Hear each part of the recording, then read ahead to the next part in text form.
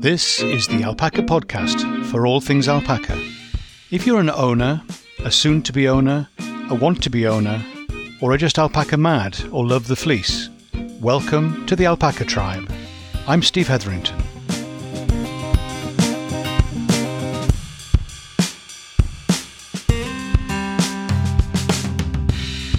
Hi, Steve here, and welcome to the podcast for alpaca people. Great to see you again. So I've been having a wander. I keep encouraging you to go and spend some time with the alpacas. And, so I did. And I'd like you to come with me, if you'd like to. Here we go.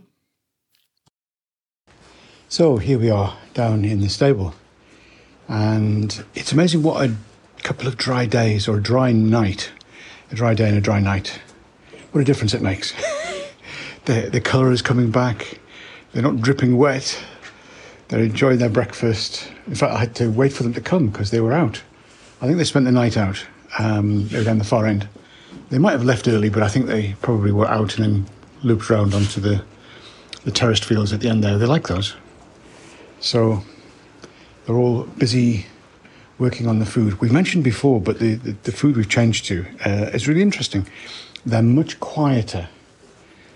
Overall, they're much more satisfied with the food, and it's coming outside, so it's not stressing. The ones that I'm talking here next to. Oh dear, who you been fighting with? You got your drop lip. We had one yesterday. I would say they were much quieter. Well, I didn't know they'd had a fight, but somebody's obviously got upset.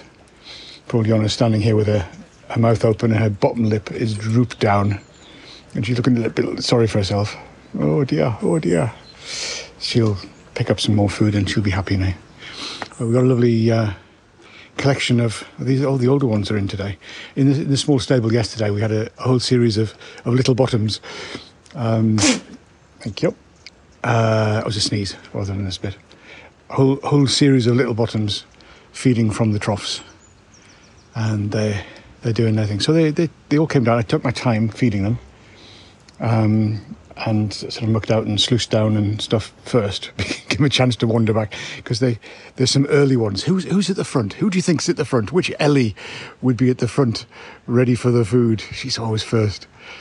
And then there was this sort of a stream, and then they kind of stand up there watching me brush and do all the bits and pieces. He hasn't put the food out yet. So they went, no. Girls, please. No, that was a younger one who was in the wrong, tried to have some food from the wrong bowl, and the older one said, no way, this is mine. So why don't you have a drink or do something? Yona's still standing there with a lip rather drooping.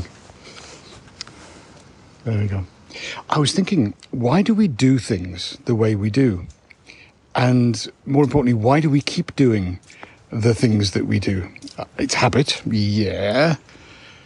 It must be because it's easier. Maybe. Sometimes we do things just because we do. That's the way we do things around here. And there may not be a really good reason for it. It may be something we learnt from somebody else, and actually we could adjust it for our purposes, for us, but also our setting, which would make it quite different. And then it may be that we didn't know any better and we now do, but we still do it the old way. We still make life difficult for ourselves, or more difficult, shall I say. If it's really difficult, we would have changed. But we do things in a particular way because it suits us, because we choose to, because we think we're doing it in the right way. Just every now and again, it's helpful to stop and have a look and have a think and have a reflect. Oh, I love the word reflection. It's so hard to do, though, isn't it? Reflection. To stop and have a reflect on what it is you do and why it is you do it. So I'm thinking about moving hay around. How do you move the hay around? How do you move the bags of food around? How do you distribute the food to the alpacas? Which kind of bowls do you use? Are there ones hanging on the wall? Are there ones that are long troughs which they share together? Are there ones they can kind of protect more? They're individual. I've used these plastic trugs for ages now. I realised the reason for It takes a while. I know. I've done this for so many times, and then I suddenly go, oh, I think I know why that does that now. There's some of the buckets kind of, well, I fold them anyway to pour the food out. I fill that small bucket, and these are often referred to as trugs. I'm not sure whether that's the right name for them. They're a particular kind. There's a range of people make them, but there's a particular kind, I think. And they've actually got wire in them. So it's a series of wires, and the plastic is all kind of over and both sides and stuff. So the wire's no way exposed, but it just gives a bit of rigidity to the buckets, which is nice. But they also get a little bit out. They get pulled out of shape a bit. Temperature, I think, probably has a factor in there, and they revert to some kind of previous shape. They do it the old way. They move themselves to being how they used to be. And sometimes that means that they kind of close over a bit. Well, if they're all doing that, it's a problem. I'm just having a look around. There's quite a number of them are doing that, actually. It's a colder day today. Is it all connected? I think it's probably all connected. So I find them useful. The alpacas seem to like them because they're not too tall. So when they put their head down, their eye is still above the height of the bucket. I think that's really helpful. Because they can see what's going on. They can see whether another alpaca is approaching, whether it's one they should give in to and move away, or whether it's one that's, you need to protect the food rod because that's a youngster. I'm not going to let them in. You just keep your head down, keep going. And there's some bigger ones here, which are, what is that? It's probably about 50 centimetres. Probably half a metre. Transfer some of that. How's that? Then more people can get at it. How's that? There we go. So that works quite well, because you can get more heads in there without them just losing the bucket. That's empty now. It's all gone. Hello, you. How are you doing? Yes, I'm talking to the phone. Want to check out the phone? You can. Well, how are you today? Yes. Good girl. This is one of my visitors, one of my little ones who comes to see me. He wants to sniff my nose. And that's Olwenna. She's Ellie's youngster. I noticed the other day, well, they're kind of still together. It's interesting. It's a mixture. Ooh, no, you're going to get milk there. She's just having a look at one of the others, but it's not her mum anyway. And if you carry on, she's going to spit at you. Yes, she's given you a little warning. I love the way the girls just kind of make a statement without doing anything too major, whereas the boys, it's all a bit full on, and they get upset and they'll actually engage in battle, in neck wrestling and a little show of strength. Oh, such boys, aren't they? There you go. Anyway, the boys do behave very differently to the girls. I have noticed this with my alpacas. And so there we go. The food is quite useful to be able to know what's best. Now, I've been feeding them up on spreading them out, therefore, but I've been feeding them up on the little paddock just up from the stable. Some in the stable, and some are hanging, some are, I think, someone's in the hay now. And they just spread all the food out, and they all get a chance then. More than, so you need about, I work on a ratio, but I can't remember what it is. What's my ratio? 3 foot of headspace, basically, but I give more. I'm not sure I've got a ratio. I'll have to make up a ratio. Anyway, work out how many heads you've got. Work out how many bowls you need for those heads and add a bit. So it's another quarter. It just means that they're not competing for the food at the same time. Anyway, I've been feeding them up on this small paddock up from the stable, and when it's been so wet, it's turning into liquid mud up there, particularly around the feeders, and I'm just thinking, maybe I need to bring them down. It gets a bit crowded. When I bring all the troughs and all the buckets down to the stable, it gets a little bit crowded. But if it's raining, then I can't put the food out because it's going to get wet straight away. So what I do is wait for a gap in the weather, or I'll bring it down and I'll have to spread things around, and I'll take longer to feed them. So I'll kind of replenish things, but I'm just never completely sure whether everybody's getting their fair share. So this works quite well. Yeah, so it's drying out again. This week we've got colder weather. We've got some high pressure over on the continent somewhere that's holding the rain coming in off the Atlantic. It's holding it back. It's kind of hitting poor old Ireland, getting battered and blown and rained on. They always catch it first, but it's kind of almost sliding up the side of there and going north and missing the UK at the moment, which is quite nice. So we've got a few days of drier weather, but it is colder because it's clearer. The high pressure just holding that away. It's funny, isn't it? Well, all these kind of weather systems, and they just happen and do their thing, and there's not a lot you can do. Well, there's nothing you can do about it. You can't change the weather, but you can interact with it differently. So your waterproofs or your hat or your gloves or whatever it is you need. So so I've been putting the food up there on this. I'm going to tell the story in a minute. So I've been putting the food up there on the little paddock above the stable, and that's worked really well, I think, to spread them out. Sue was doing the food the other day and was asking, so how many? Oh, this is really a challenge. How do I, it's more of an art than a science. I do know how many I'm giving them.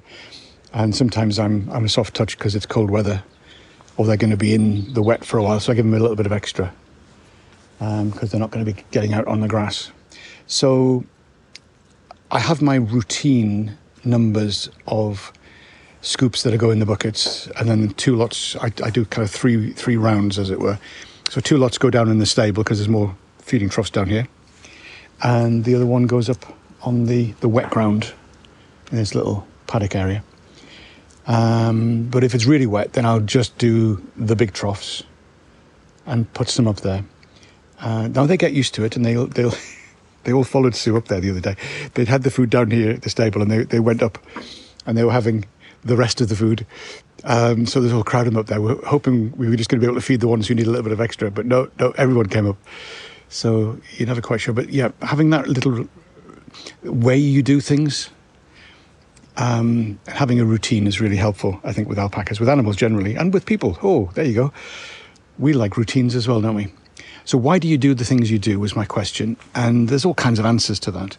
But I was just encouraging you to reflect on that, to have a think about what you're doing, not because you're doing it wrong. I'm sorry, I didn't start that place. I wasn't trying to say you're not doing it right.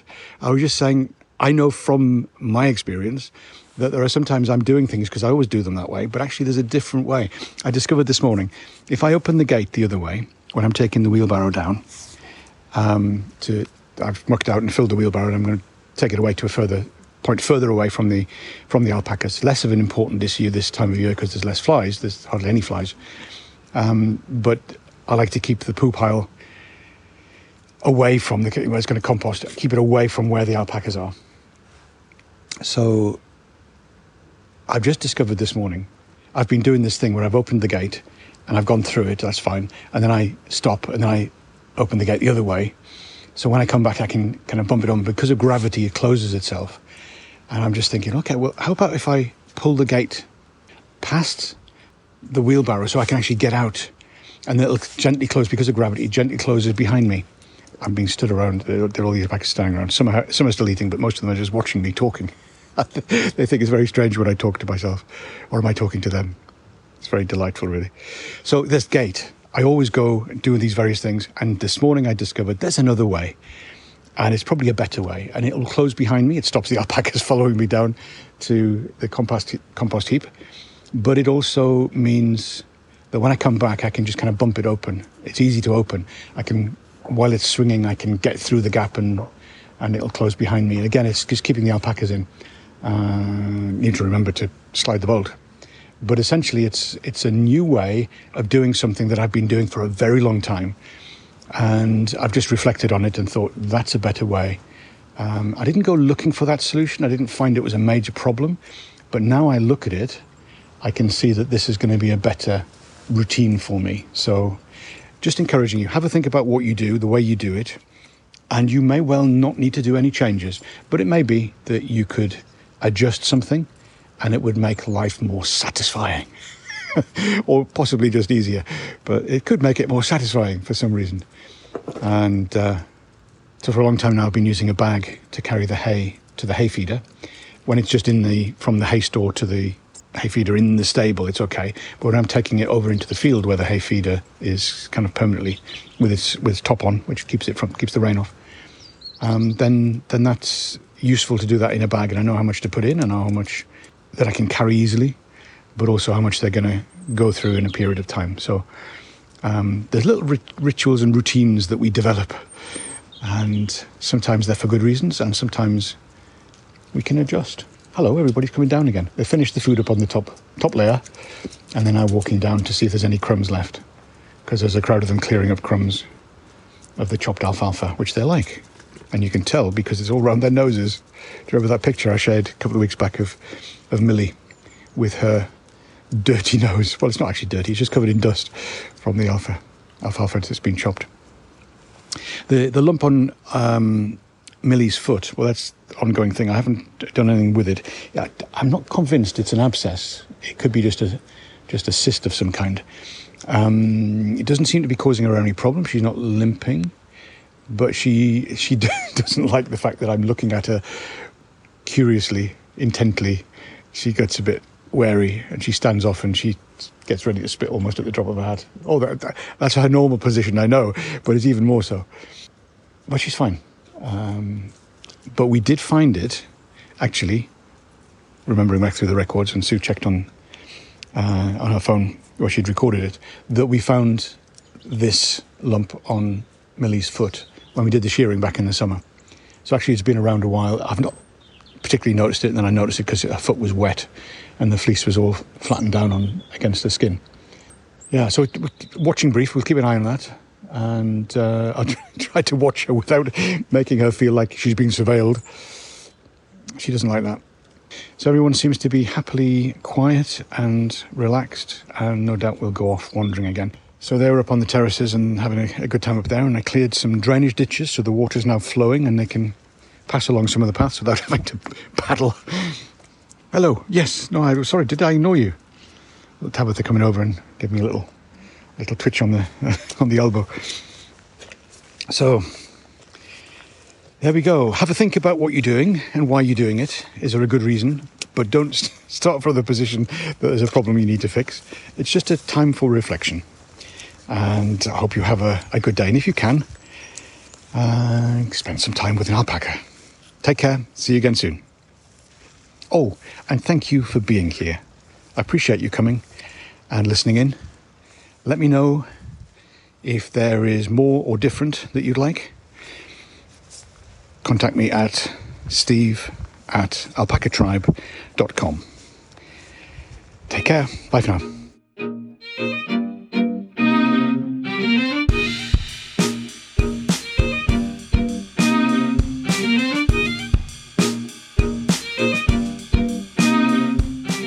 This is the Alpaca Tribe, and I'm Steve Hetherington.